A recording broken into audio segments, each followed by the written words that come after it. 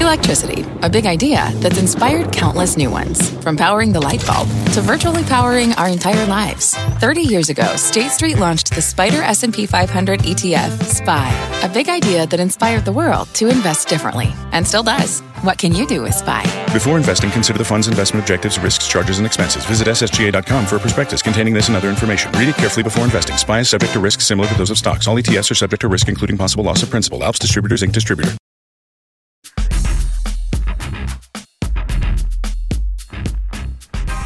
It is the most expensive purchase many of us even consider, a place to live. And as we head into 2019, a complicated landscape in real estate. For a decade in a rebounding U.S. economy amid cheap loans, home prices have pretty much marched steadily higher. When the market bottomed in February 2009, the median sale price for a home was about $140,000. Last month, it was nearly $258,000.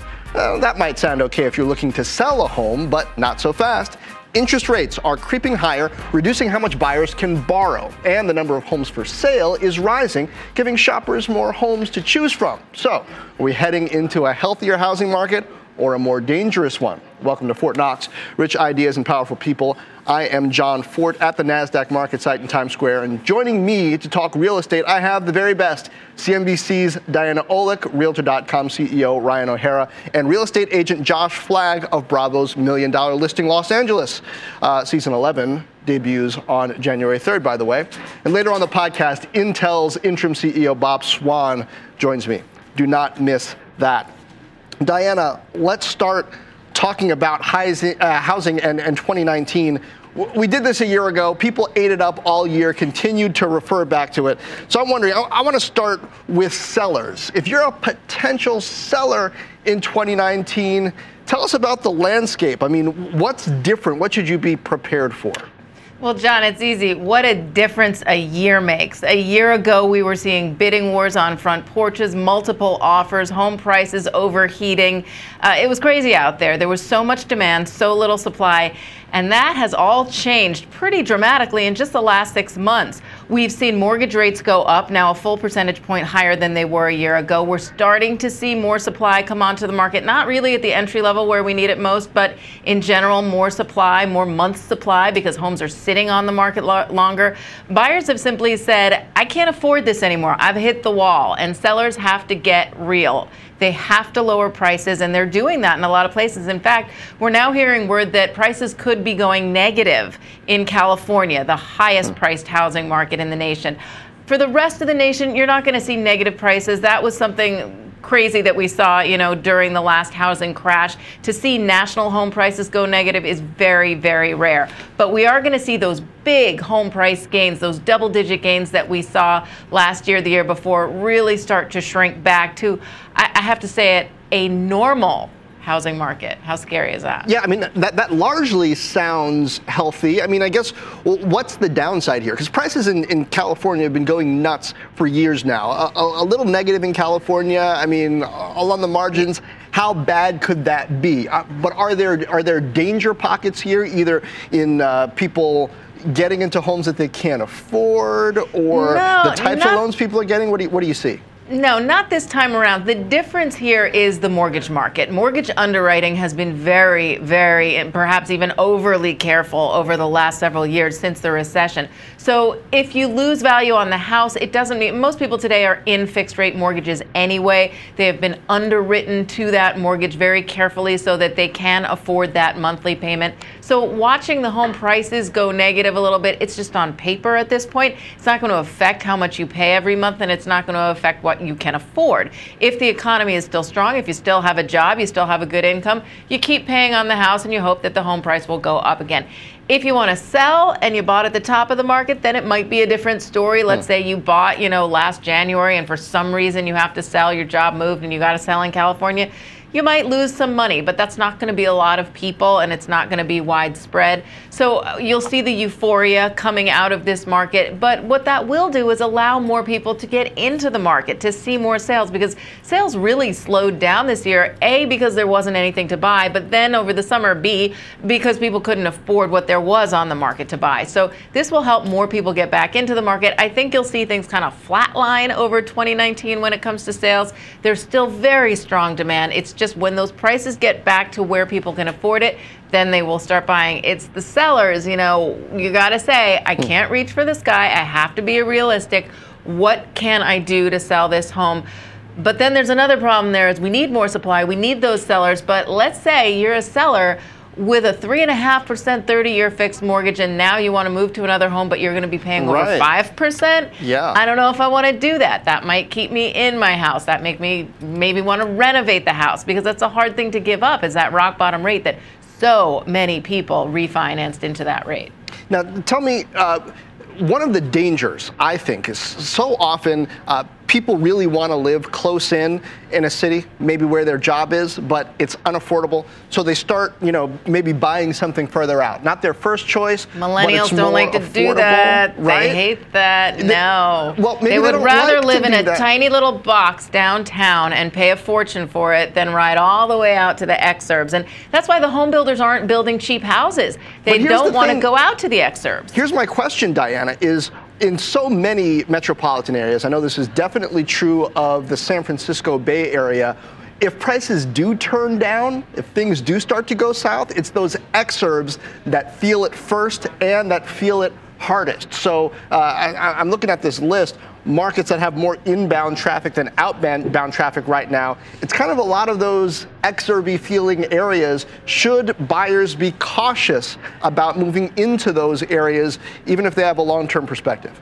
Not if they have a long-term perspective. I mean, the reason you move way out is because you want more space. You want better schools. You don't want to be downtown. Why? Because you have kids. And when you have kids, you're generally more stable. You don't want to move them. They like to be in their schools. So most people who are moving out to the suburbs or buying a big house, they intend to stay there maybe 10 years till the kids go to college. So I don't think that's going to be a problem in losing money out there. You're seeing money, prices come down in the short term. They will stabilize and probably go back up again over the next 5 to 10 years, of course, because historically home prices go up. They just do. Values appreciate. And if demand and if the economy remains strong, you will see those prices go back up again. It's just going to be a little, dare I say, correction. That wasn't even my word. That was one of a home builder analyst we spoke to yesterday, John Burns from John Burns Real Estate Consulting. He's just the guru of home building. And he said, we're in a home builder correction right now. You just have to see the prices pull back. Because as he said, half of Americans can afford a $220,000 mortgage. That's all they can afford.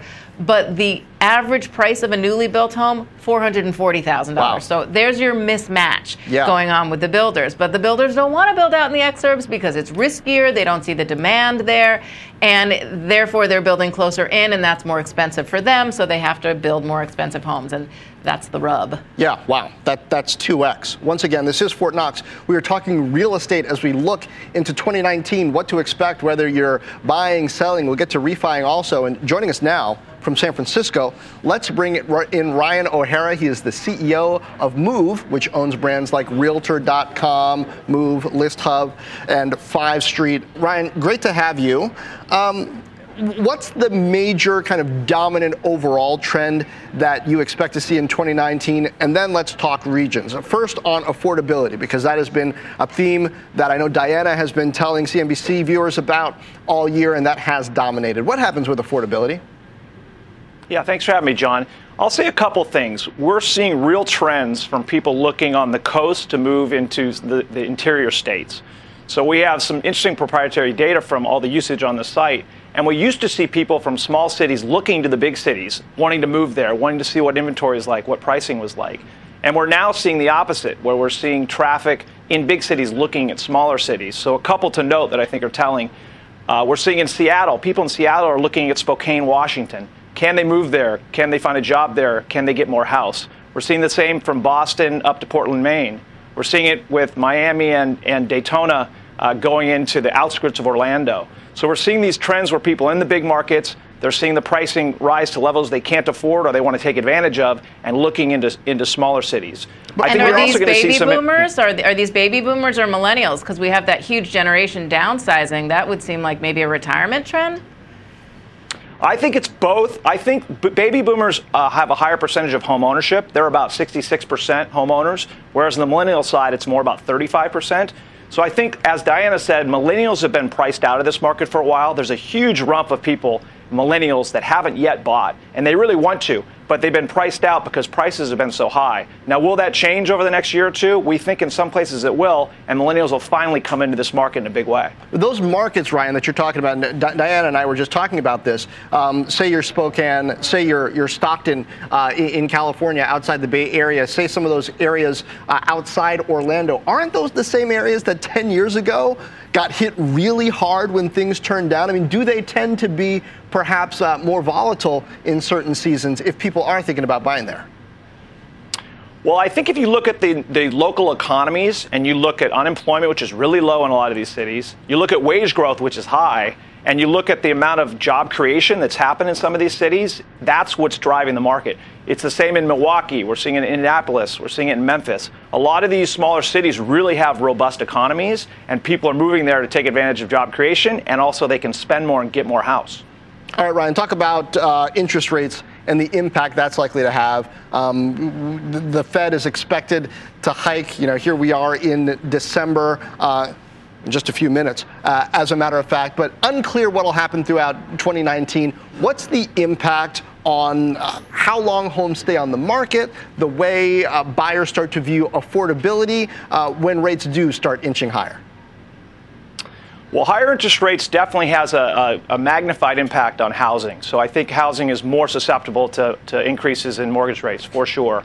I think what you're seeing is the last couple months with mortgage rates about 70 to 100 basis points higher than year prior, the market did slow. So just this morning, the National Association of Realtors came out with their November sales, which were down 7%. I think that's really tied to mortgage rates. However, the last couple weeks, we have had a slowing in the increase in mortgage rates. I think today's Fed decision was expected, but the number of increases next year, I think people are thinking is lower than they were a month or two ago.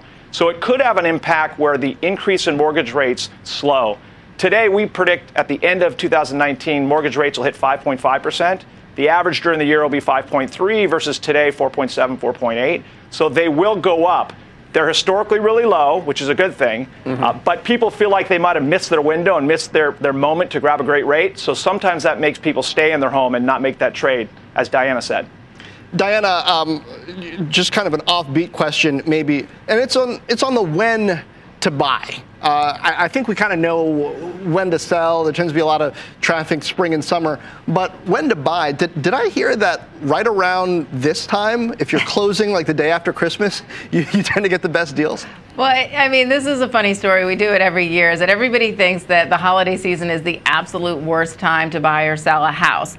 And it is definitely the slowest time of year. It has the lowest inventory of homes for sale on the market. But the buyers who are out there are serious buyers, because why else would you be out buying in December? You'd be out wanting to have fun, do something else. Buying a home is not particularly fun. And why would you sell in December unless you really had to sell in December? So deals do get made, and they get made much more quickly, and perhaps you can get a deal as a buyer, or maybe, even as a seller if there's competition.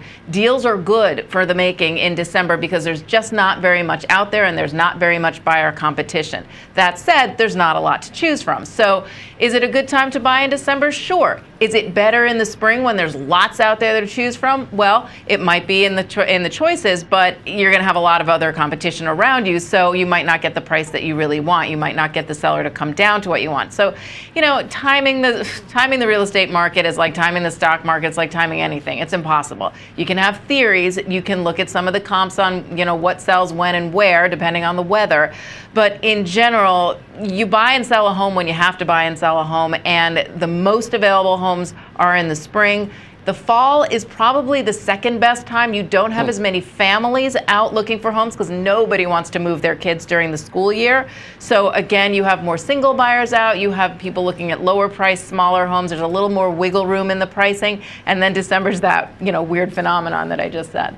Yeah. Well, I want to bring another voice into the conversation on the high end.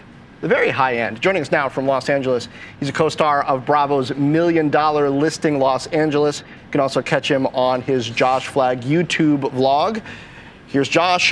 Josh, thanks for being with us. Tell me, first of all, you do big deals, a lot of big homes in and around Los Angeles. What kind of trends are you seeing these days in that set, which is very different from the broader market that we've been talking about? Well, you know what? I have to say, Diana gave a great. She basically said everything I was going to say. So sorry. It's okay. You literally. Well, it's interesting because sometimes I think, do I know what I'm talking about? Talk about the taxes. Talk about salt. Okay, this is what I'm, basically, if you actually look at, aside from my vlog, I have something that's becoming pretty good, which is becoming Josh Flagg blog. And on the blog, literally, we are discussing exactly what you've said. And so let's talk about when is the right time to buy. And this is a theory that I've come up with. I feel that even though prices are higher now than they're going to be next year, there's no question prices are softening.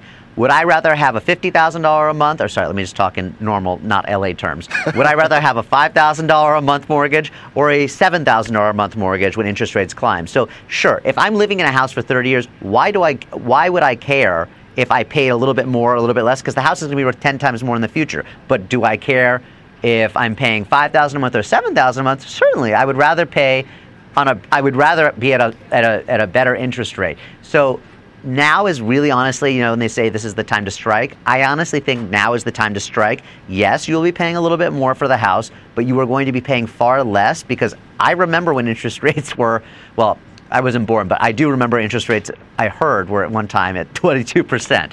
So, but I do remember when they were 12%. So what I'm basically saying is it is okay and it is healthy for a market to correct itself. This is not going to be 2018.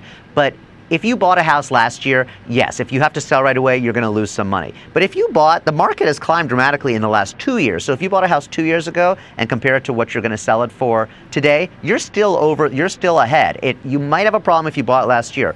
But now is the time to get deals, because the reason the markets start to drop, honestly, is because there's not a lot of inventory, interest rates go up, and sellers are stupid and they just keep at these ridiculously high prices. And when people see properties listed at high prices and they sit on the market and get price reductions, people see this happening all the time, and then mentally it turns a buyer thinking, uh-oh, we're having a market that's falling, when it doesn't even need to really happen. If people were not so greedy, and I don't know if you agree with this, Diana, if people were not so greedy, and sellers, if they were not so greedy and they would just be a little bit more realistic, they're hurting themselves, because you have all these spec developments coming on the market at the same time. All of them are asking $35 million, all these crazy numbers, and they're just going to sit there, and it creates an illusion that the market is dropping as they keep doing price reductions. Yeah. I don't know if you agree with me. Diana, what do you think? That's my Always better to slightly underprice a home and sell it fast for more 100%. money even than to overprice a home and sit and go stale, and everybody says, what's wrong with this? What's wrong with the market? But not just for the seller. And I always say price your property right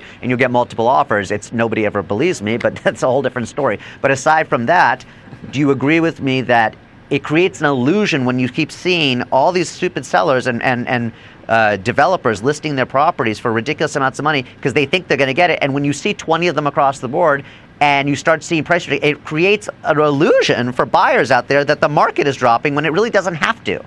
Exactly. No, I don't know if it's an illusion or reality that the market has to be lower than it is and what they're listing, and when they say the sky's the limit. I do see that from a buyer perspective, you're going to say, what's wrong with this market? And I'm not going to go into this market if I see 20 homes that are sitting there. And then, especially on the high end, when you see these ginormous price drops, which on a percentage level are not that much, but this $50 million house is now selling for $40 million. Oh my God. Well, that's a crash. Well, it's an illusion market. And a reality. I think but it's it never both. should have been listed at $50 million. No. What I'm saying is 100%. What I'm saying is it's overpriced, and it's good in some. It's a reality because the market should soften a bit, but I think it softens faster because nobody thought ahead of time. Let's be a little bit more careful and delicate. Let's not really all go for these crazy prices. It could soften a lot slower than it would. But let's talk about.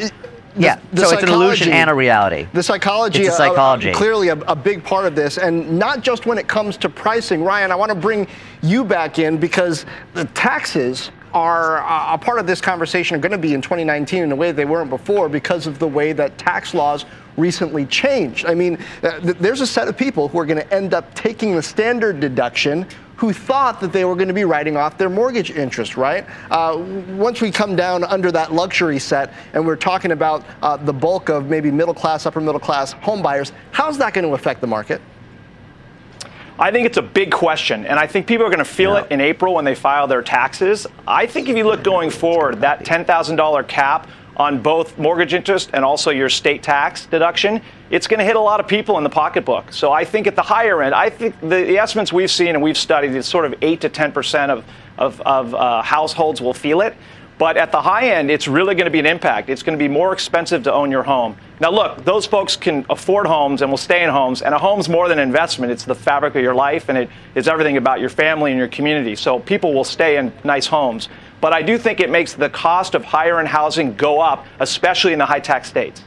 Diana, how quickly does the psychology really change around something like that, though? It seems like it could sometimes take years for people to shift the way they think about stuff. Really? No, in a heartbeat. In a heartbeat, in a place like Manhattan. Now, I'm not saying, you got to look at these numbers. We did the math when the tax law was all being changed. We did the math. Oh, good. And these tax changes really don't affect the vast majority of homeowners. It does seriously affect the high end in Manhattan and in parts of California, that luxury owner. I was talking to somebody a couple of weeks ago, owns a co-op on the Upper East Side of Manhattan, gorgeous, on Park Avenue, wants to sell, downsizing baby boomer, and says he's terrified to sell into this market because he thinks that when it's already soft on the Upper East Side, it's already soft. And he's saying that he's afraid that in April, when people start doing their taxes, as we're saying, they're going to start to really see what this impact is. Nobody's going to want to buy. Nobody's going to want to sell to buy something else in the area. People are going to want to. He wants to move to Florida, and I'm hearing from Florida realtors that they're getting a lot of people moving out of New York to take advantage of the better tax situation in Florida. But he is petrified that the Manhattan market is going to stagnate because of taxes, and that it's all going to come to roost in April when people finally see those numbers on their own tax returns. Josh, California is another one of those states that gets hit here. Your clientele, again, a little bit different, sensitivities to different kinds of things. How much is the tax situation change playing into your conversations and the way you're positioning things? You know, let's go there in a second, but I was just thinking, I don't know, Diana, maybe you can answer this for me or what you think. I'm thinking, you know, the reason New York dropped so much is because it was so over the top crazy prices. Whereas I think Los Angeles, even though people are like, oh my God, $2,000 a foot. Yeah, it's like $14,000 a foot in New York, and think of all you get in the amenities you get in Los Angeles. That's why I think that we were underpriced for a long time, believe it or not, and I think that we kind of caught up to where we should be. So that's why I don't think we're going to see a tremendous drop, whereas New York went exponentially high, much higher than it actually is. Well, New York was a problem with the bifurcated market. You had an oversupply of condominiums being built, and condos got very, very popular with foreign investors because you could buy, you could rent them out, you could sell them quickly and flip them. And well, I'm not going to go there on the show. I'm just not going to go there right now. But condos are a lot easier, and there's such an oversupply of them. The building boom in condos and rentals apartment in Manhattan and in the boroughs is just phenomenal. But when you talk about, you know, that standard co-op, that thing that Manhattan is known for, the Upper West, the Upper East, those that are harder to get financing on, that you have to be approved in the building, you know, those did not get as high priced as the condos did. And then you had the foreign investors kind of pulling back, the dollar changing, you know, the values against foreign currency. So, you know, you were seeing weakness in the Manhattan market, condos to begin with. But the fact that it's trickling into the co-ops, that's what I still consider real New York, and I have to admit, because I am a real New Yorker. 100% agree with you. Even though I live in Washington, live in a co-op. I grew up in New York, and I just feel like that's the heart of the market. And when you see that soften and you see that fear of the SALT, you know, the tax changes, that's really having an impact. Yeah, Josh, well, I would much rather own. Give me that tax impact lowdown that you promised. I'm sorry, one more time? The tax impact. You said you were going to get to that. Oh, yeah. Well, there's two issues that we can talk about. I don't know if you're referring to not deducting interest or on your mortgage, or if you're talking about you can't deduct your property taxes anymore. Which one do you want to start with? It's the property taxes is the big one. I don't think the mortgage interest deduction affects that many people. Well, not in my market, but in the middle of the country it does. Right, but depending, in the middle of the country is much lower price, so the cap isn't going to affect the vast majority of those homeowners. Accurate, but their incomes, well, that's a whole different, okay. But anyway, the point I'm making is property taxes, not being able to deduct them, I think it's a huge problem. I don't think it's going to affect people that are in the income brackets that I sell houses to, because it's just annoying for them. But if you're buying a house and you're expecting to have let's say a $40,000 or $80,000, $10,000, $100,000 a year tax bill, if you can afford that, you can certainly afford the $50,000, or you can afford not to deduct them. It's just a real annoyance because it sucks. Like, oh shit, I just have an extra expense of $100,000 a year when I thought I would be able to deduct them. But I don't think that's going to affect our market. Ryan, tie a bow around this for us, if you will. With all of the changes, both macro that are happening right now in terms of interest rates, and then changes that'll be coming into the fore that actually happened quite a while ago, tax-wise, as people are entering the real estate market in 2019, buyers, sellers, what's the overall feel, the overall message for what they should be looking out for, the attitude they should have, the numbers they should be looking at as they get into action in the year? Right, and I'm glad I got to bring it back. When you really look across the whole country, next year we think prices will be up 2%, listings and sales will be down 2%. It's actually a pretty healthy equilibrium market, and it'll be that way next year. So while we talk about the high end has issues and certain cities on the coast have issues, overall housing is pretty healthy, and especially with the Fed slowing down rates, as it seems like they will, I think that's going to give a little bit of a boost to what was a slowing market. So I think my feeling on the housing is it's still a really good investment for people. It's beyond an investment because you get to enjoy where you're putting your money with your family and with your community. So to me, it's a really good investment over a long period of time, as long as you take that framework. And I think housing, while there'll be pockets of highs and lows, I think overall it's pretty steady. All right. Well, I guess people should hang in there, think long term. Next up on the podcast, Intel's Chief Financial Officer and Interim CEO, Bob Swan. Bob Swan, Chief Financial Officer and Interim CEO at Intel. I put it that way because you made it clear you don't want to be permanent CEO. That's right. Why is that? You know, as we've talked about before, I love my job. I've been a CFO for a long time. I'm never too terribly worried about what the middle initial is in my title. And I think this company deserves a phenomenal CEO, and I'm very excited about working with him or her once it gets determined to make this special company that I've been fortunate enough to join to make it even better. How eager are you to see that person come in the door? I think it would be great. You know, I think it'll be 6 months this week, 6 months, and in many ways, John, sometimes crisis will either pull teams apart or they'll make them stronger. And in this case, the 6 months I think has been great for the company because the team really stepped in collectively to fill the void. And our message to the board early on was take your time, get to the right decision. This is the biggest open job on the planet, and it's a great job. Therefore, don't rush for the sake of speed. Take your time on quality. And the management team was, and we've got this. We'll be fine during the transition. Just don't feel the need to rush. And even though you have internal people in the process and external people, I think everybody realized that, look, we have so much to do in the company and so many opportunities and some days so many challenges. We don't really have the time for distractions, so let's just kind of come together and continue to push the company forward. So all that being said, it's 6 months. Initially, when I stepped in to do the role, I didn't quite think it would take this long, so I didn't ask somebody to step into the CFO role. Right. I thought it'd be kind of quick, and why introduce additional disruption? So 6 months later, I'm anxious to have one job, not two. Right, and I guess on the one hand, if you were to have somebody step into that role now, it might make things take even longer because people feel like, okay, now Bob's got some. But then on the other hand, if you don't, I mean, you got a lot on your plate, right? I'm optimistic that the board has been working this pretty hard. This is, they're extremely diligent about it. They'll rally around whatever decision they make, so you'll have the board really aligned about whomever it is. And there's a lot of activity going on, so I'm not worried that it's going to be another 6 months by any stretch. I'm hopeful that it'll be relatively soon, but if it's not, that's okay. It's a good company, and we'll just be fine. And this hasn't been a period where everything is just completely simple, smooth sailing autopilot either. You guys are dealing with the cloud transformation. You're dealing with your data-centric focus, moving away from being just all about the PC. Yeah.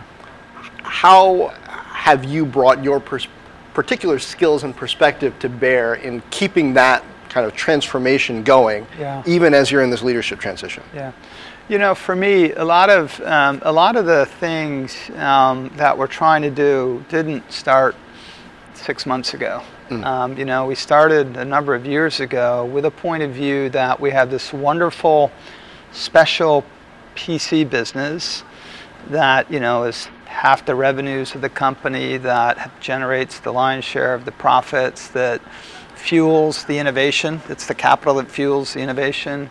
So we kind of looked at that world and said, we think in light of these massive demands for data, that we have a real opportunity to extend the horizons of the company and no longer talk about ourselves as a 90% share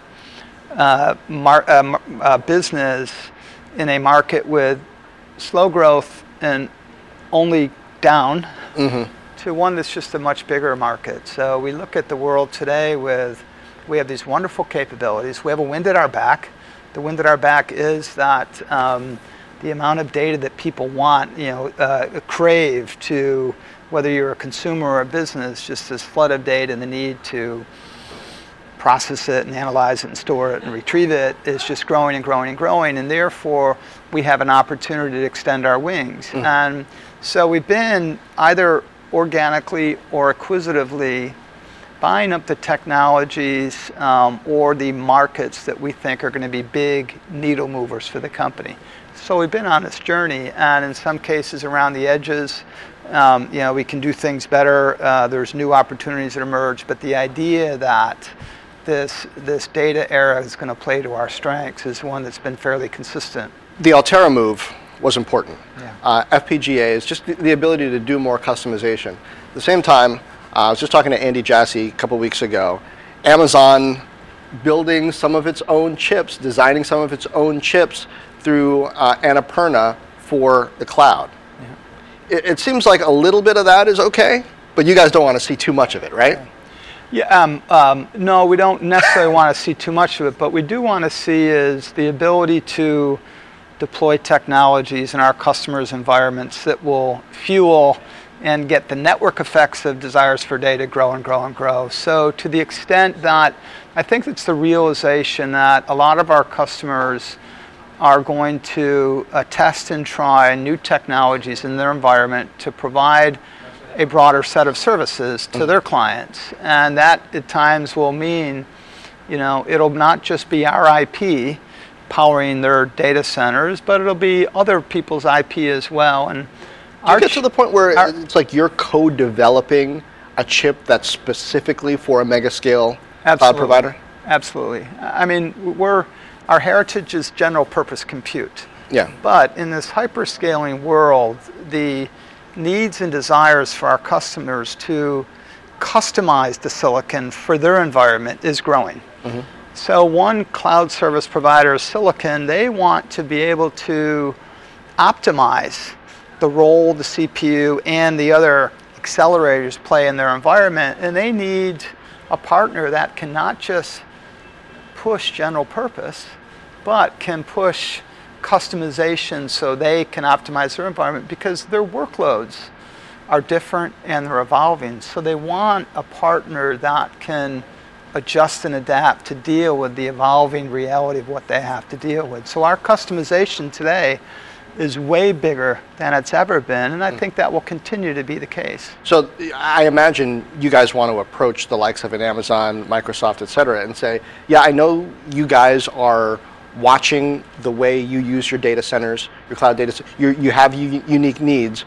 We are positioned to design a chip that addresses what you want to do with AI to help you with that better than you could do it on your own. I mean, is that what you go in and say after you see them roll out what they have been rolling out just on their own? I mean, first, we've been working together with them for a decade, so it's not so much a sales call about how we would love the world to be, but it's been more a 10-year journey of working with the technologists, working with their technologists about how is it that they are trying to grow their business and what's important to them. And then from that, showing flexibility on our side that we're not just going to push what works for us, but in light of your needs, we have the inherent technology and the capabilities to offer you a broader set of arrays to deal with your workloads better than we think anybody else in the world. Now, we recognize that each of them are going to want to build their own silicon at times or try other people's silicons, but the challenge for us is to stay ahead of the game and helping solve their problems by bringing together the technologies that power their environment, whether it's a CPU with AI functionality built into it, whether it's a separate AI chip, whether it's memory, whether it's FPGAs, and how these technologies stitch together to make their environment more effective is where our breadth of offerings becomes, we think, a real differentiator. But we start with what is it that you are trying to do in your environment, and then how is it that we work together to help you get there. But it's a technology discussion that we've been having for a decade with each one of the kind of cloud service providers. Let's talk about labor and location. Lately, we've seen Amazon do this sort of sweepstakes thing with deciding where to put 2 big campuses, it turned out.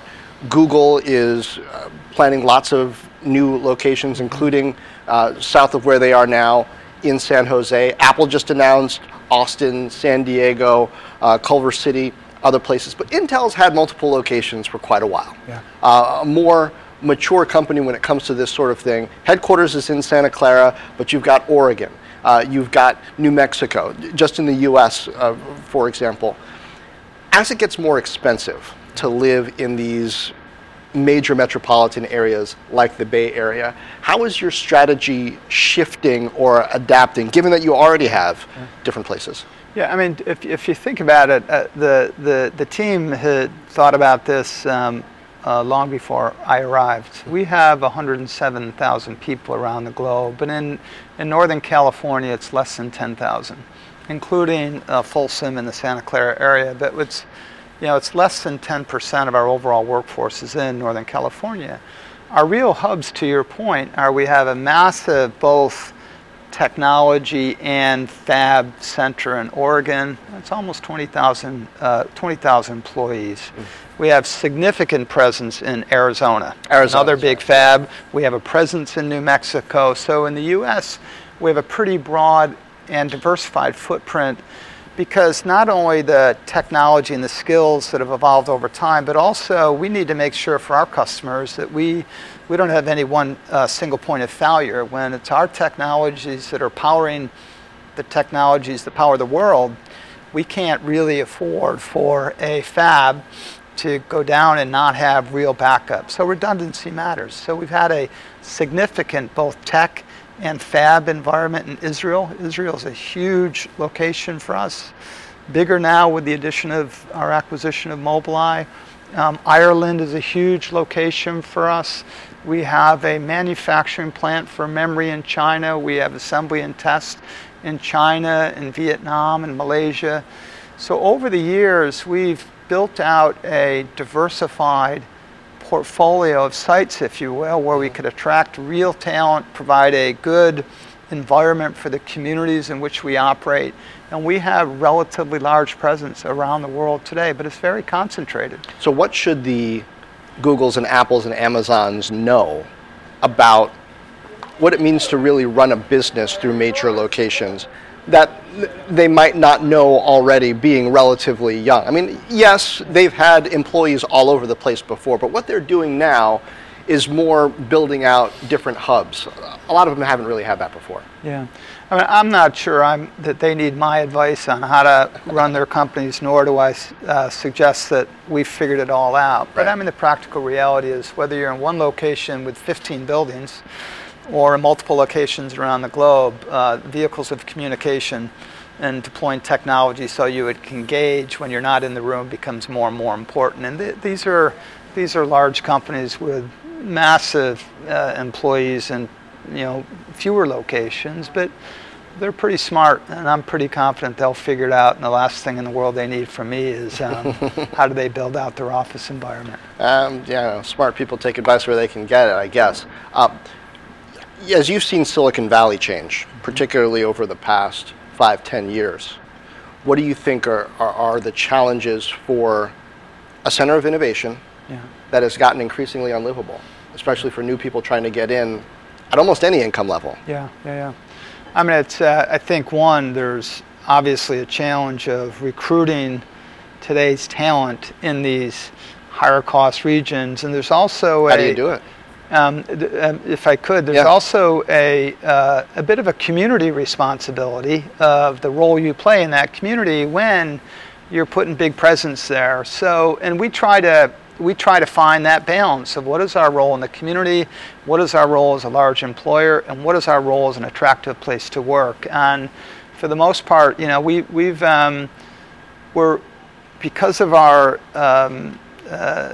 diverse geographic makeup, we're flexible about where, and because we've been dealing with it for a while, we're flexible about where our employment goes.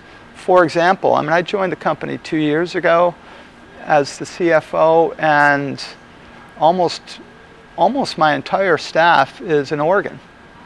So once they get settled, they get their roots, their kids are in school, and we use technology to communicate, and we travel back and forth. So for the most part, flexibility of where the jobs are, and given that we have large concentrated presences, people have the opportunity to go to a variety of different places. So offering flexibility and then the tools and the technology to enable effective communication has been a part of the fabric of what we've been trying to do.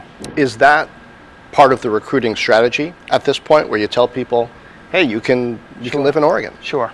Increasingly so, I imagine. Very flexible in terms of how we attract talent to join our company, and to the extent that it's not cost feasible to attract people into a particular location, maybe Santa Clara, we're very flexible about where our employees work. I want to talk about you and your journey into tech and into being a CFO. You grew up out here on the East Coast? Mm-hmm. Yeah, Syracuse, New York. When did you start paying attention to finance? I started in business school, so I think in high school I was maybe better with numbers than I was with words, and then I just kind of gravitated to numbers over time. And right out of business school, I joined General Electric in finance, and I loved it because of for me the power of numbers to tell a story and shape outcomes. So from a very early stage, I like dealing with numbers, and as such, one great job after another, one new opportunity to work with different people after another, and before you know it, at a relatively young age, GE was kind enough to put me in a divisional CFO job that I probably didn't quite deserve, but they said I probably won't screw it up too much. And from there, I've been either a CFO of a division or a public company CFO for 94, so 25 years. Tell me about that first division CFO job at GE. Who gave you the nod for it, and how daunting was it? So the decision makers, Jack Welch, Dennis Damerman, who was the CFO of the company as a whole, and Bob Nardelli was the CEO of the locomotive business. So those were the three Those were the three kind of decision makers. And at the time, it was somewhat comical, maybe. Okay. Where my wife and I, we had been married for less than a year, and she had asked me somewhere along the way. I had spent a stint of 3 months in Erie, Pennsylvania, while we were dating, and she came to visit me. And when she visited, it was cold and rainy and not so nice. And she said, "Hey, whatever you do, if we ever come together, whatever you do, please don't ever ask me to move to Erie, Pennsylvania." And then wind the clock forward, I get a call from Dennis Dammerman and Bob Nardelli, and they said, "We have a great idea for you. And what do you think about going to Erie, Pennsylvania to work with Bob Nardelli?" And I said, "Dennis, that sounds fantastic, except you know that I just got married. And along the way, I promised my wife that I would never call her and ask her if we could go to Erie." And he said, "Oh, that's too bad." And I said, "Hey, just out of curiosity, what's the role?" And he said, "It's the CFO to work with Bob Nardelli." I said, "Dennis, do you mind if I call you right back?" Because I didn't feel like I was quite ready. And they were comfortable enough to give me the opportunity. And my wife and I went there, and we absolutely loved Erie, Pennsylvania. Well, but you skipped the best part. What did your wife say? She said almost the exact same thing that I did. "Sandra, I know I promised you that I'd never call you and ask you if you would move to Erie." And she said, "Yes." And I said, "What do you think about moving to Erie?" And she said, "Why?" And I told her, and she said, "What job?" And I said, "It's the CFO job." And she said, "Can I call you back?" So her response to me, she had worked at GE before going back to grad school, so she knew a little bit about the culture of the company, and she knew this was a very special opportunity for me. So we did it, and we loved it, and never looked back. Did she call somebody? No, I think she just called and processed. Okay. Right? How similar was that process? I mean, that's early. I know first year of marriage, but that's like, how similar is that to what you as a leader with a dynamic career have had to do with your partner as new roles and opportunities have come up? Yeah, it's, I mean, in some ways, Sandra and I went through this multiple times, and that's the way leadership development operated at GE at the time. You learn something, they determine whether you're on the fast track or not, and then it's a fairly sprawling company, and then they kind of pick you up and move you. And to a certain extent, it was a great development experience. And when it was just me, it was really cool. When it was Sandra and I, it was kind of cool. And then when we had 2 little children, it was much less cool. Yeah. So if you wind the clock forward, I think, and it goes back to kind of the infrastructure at Intel.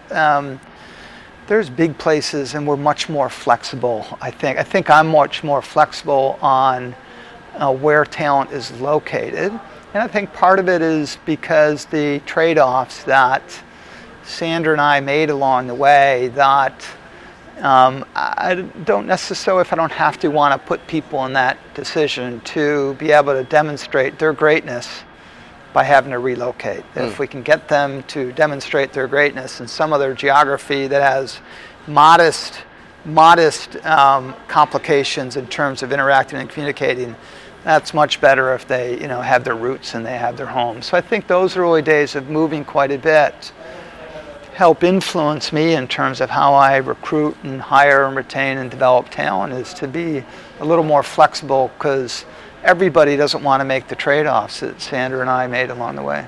I talk about the future of work a lot. I'm pretty deeply involved in our At Work series that looks at capital, productivity, and talent, and how they intersect to help shape that future.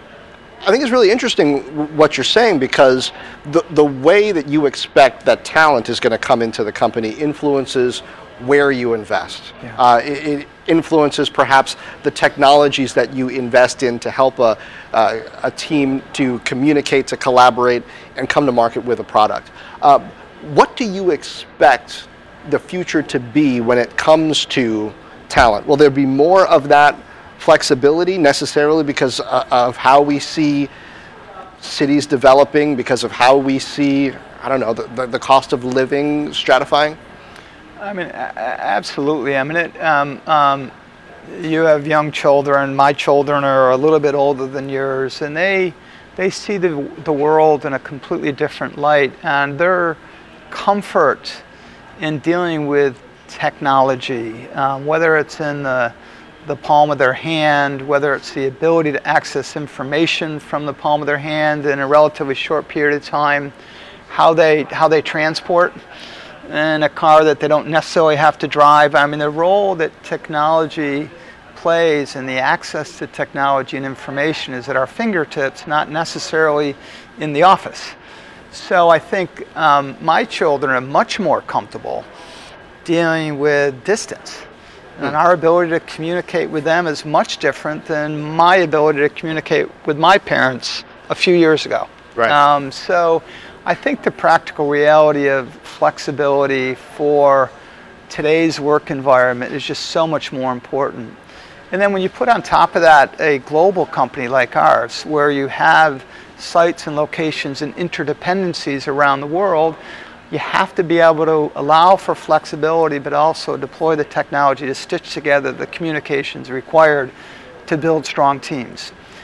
And as you know, John, strong teams are the differentiation of how well you compete and win in today's environment. It's not about individual capabilities as much as it is about how human capital comes together to form the basis of the whole of the team's performance is greater than the sum of the pieces. And I do think one of the key components of that is flexibility. Once again, bringing it back to a headline, you mentioned the global distribution of Intel. How much harder is it to operate in an environment where Brexit looks challenging? What's going to happen between Ireland, Northern Ireland? You know, the EU is having its challenges right now. There's trade friction between countries in the U.S. where we're not used to seeing it. Yeah, I mean, it's funny. You ask how much harder is it? I'd probably say you should see how much more exciting it is. Really? Yeah. I mean, think about our company. The intellectual stimulus of dealing with all these things is fascinating. It's like the coolest job. But, you know, what is going on in all these different markets, and your ability to deal with them and risk mitigate and capitalize on opportunities that were created is what makes the job so exciting, and what makes the role that we play as a enabler of technology around the world that much more exciting. Now, is there a risk of overstimulation, or? Yeah. Okay. Like right around 7:30 p.m. every day, there's this overstimulation where you just want to go, wait, tilt overboard. But it's it makes for an extremely exciting environment, and then just the ability to, go and meet with the team in Malaysia, or meet with the team in India, or meet with the team in Ireland, and engage with them about some of the challenges that they're dealing with. It's a fascinating part of, being a part of a big global company. And so, some days you're overly stimulated by the complexity and the challenges, but I'm not actually sure I'd want it any other way. And to a certain extent, these large global jobs I've been dealing for a while. I'm almost paranoid about the boredom of not dealing with it, as opposed to nervous and freaking out about the practical realities of the day-to-day life. We find it fun. Speaking of potential overstimulation, when you look back at your old employer, GE, and the challenges that they're having right now, so many former GE or so many alums, it's gut-wrenching for them to see the company going through that. What's the importance of GE, and do you see, I'm not looking for specific recommendations, but on a macro level, on a values level, a leadership level, a way out for a company in that situation? Yeah. First, it was the first 15 years of my professional career. It was a fascinating time. It was a wonderful company. It's where I met my wife. It's where our best man was from. So it holds a very special place in our life. So I really love the company. I'm convinced that they're going to figure it out. There's extremely talented people. The journey they've been through. I think for me, okay, how do I make sure? I mean, they've gone through a phenomenal company, quite a challenging journey. What did they learn? And from those challenges, there's great learnings. And to the extent you capitalize on those learnings, you'll avoid the likelihood that you do it again, or in their case, increase the likelihood that they get out. The company I was in, it was a long time ago now, but it's a learning company. And it's an intellectually curious culture, and my sense, I hope that they dig their way out and become a very special company again. It was an important part of my development, and I'm incredibly appreciative of the journey I had at GE. How do you look at China and the intellectual property issue there?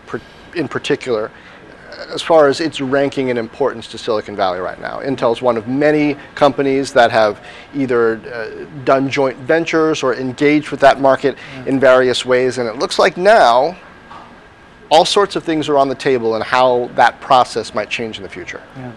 I mean, first, China is a very big market for us, and it's big in many ways. We have a big employment base there. We have large and growing customers there. It's our second largest geography, and we have lots of big customers that we play a pretty important role in their success.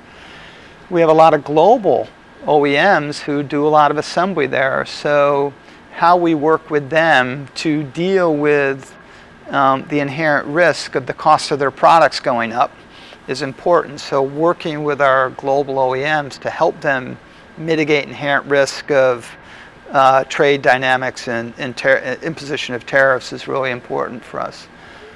And third, we have a pretty big manufacturing presence there. So it's a big, important market for us in a lot of ways. And our bias in our position is that global trade is really important for this country. It's really important for the semiconductor industry because in the grand scheme of things, it's been a net exporter for a very long time, and it's very important for Intel. So we try to the extent we can have a point of view about our view about global trade and how important it is, but also recognizing the fact that we don't control all the variables, and how do we ensure that we can mitigate inherent risk that comes along the way. When it relates to IP in particular, I mean, our company, our IP is our company.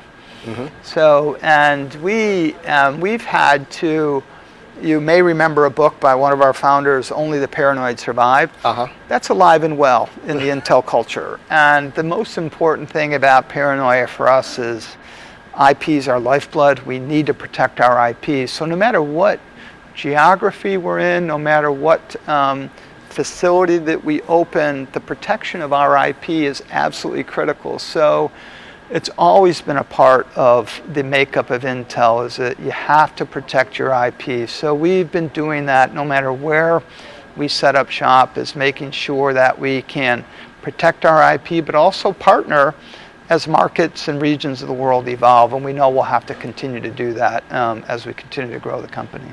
Do I understand that to mean you're comfortable with how you've been able to do that in China and don't see the need for too many changes there? We're comfortable with a global facilitation of policies that facilitate global trade, and we have a large market presence and strong relationships with customers in China, and we want to ensure that policies help us continue to operate in the way we've become accustomed to over time. At the same time, we do think protection of IP is extremely important, and whether it's policy or regulation or things that we can control in the technology that we've developed, that has always been an important part of our company and will be going forward. Bob Swan, I appreciate all the time. Thanks, John. Appreciate it. I am John Fort from CNBC, and this has been Fort Knox, Rich Ideas and Powerful People. Subscribe wherever fine podcasts are distributed. Check out the reviews on iTunes. Leave me a note. Also, subscribe to the Fort Knox series on LinkedIn. That's brand new, and it's a great way to keep up with the trends I'm seeing both on this Fort Knox show and in my other work on CNBC. It's also the absolute best way to be in touch with me. Leave a comment on the series. Also, subscribe to the Fort Knox channel on YouTube, FortKnox.com/YouTube. Matter of fact, you can go to YouTube now and see video of this conversation. Or you can go to the CNBC apps on Apple TV or Amazon Fire TV and find Fort Knox in the featured areas. Meanwhile, share this, tell a friend, drop me a note on LinkedIn, Facebook, Twitter, YouTube, or FortKnox.com. And as always, thank you for lending an ear.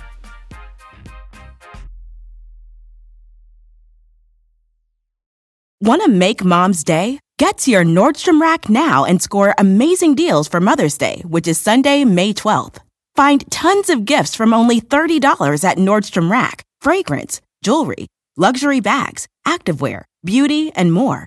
Save on Kate Spade New York, Stuart Weitzman, and Ted Baker London. Great brands, great prices. So shop your Nordstrom Rack store today and treat Mom to the good stuff from just $30.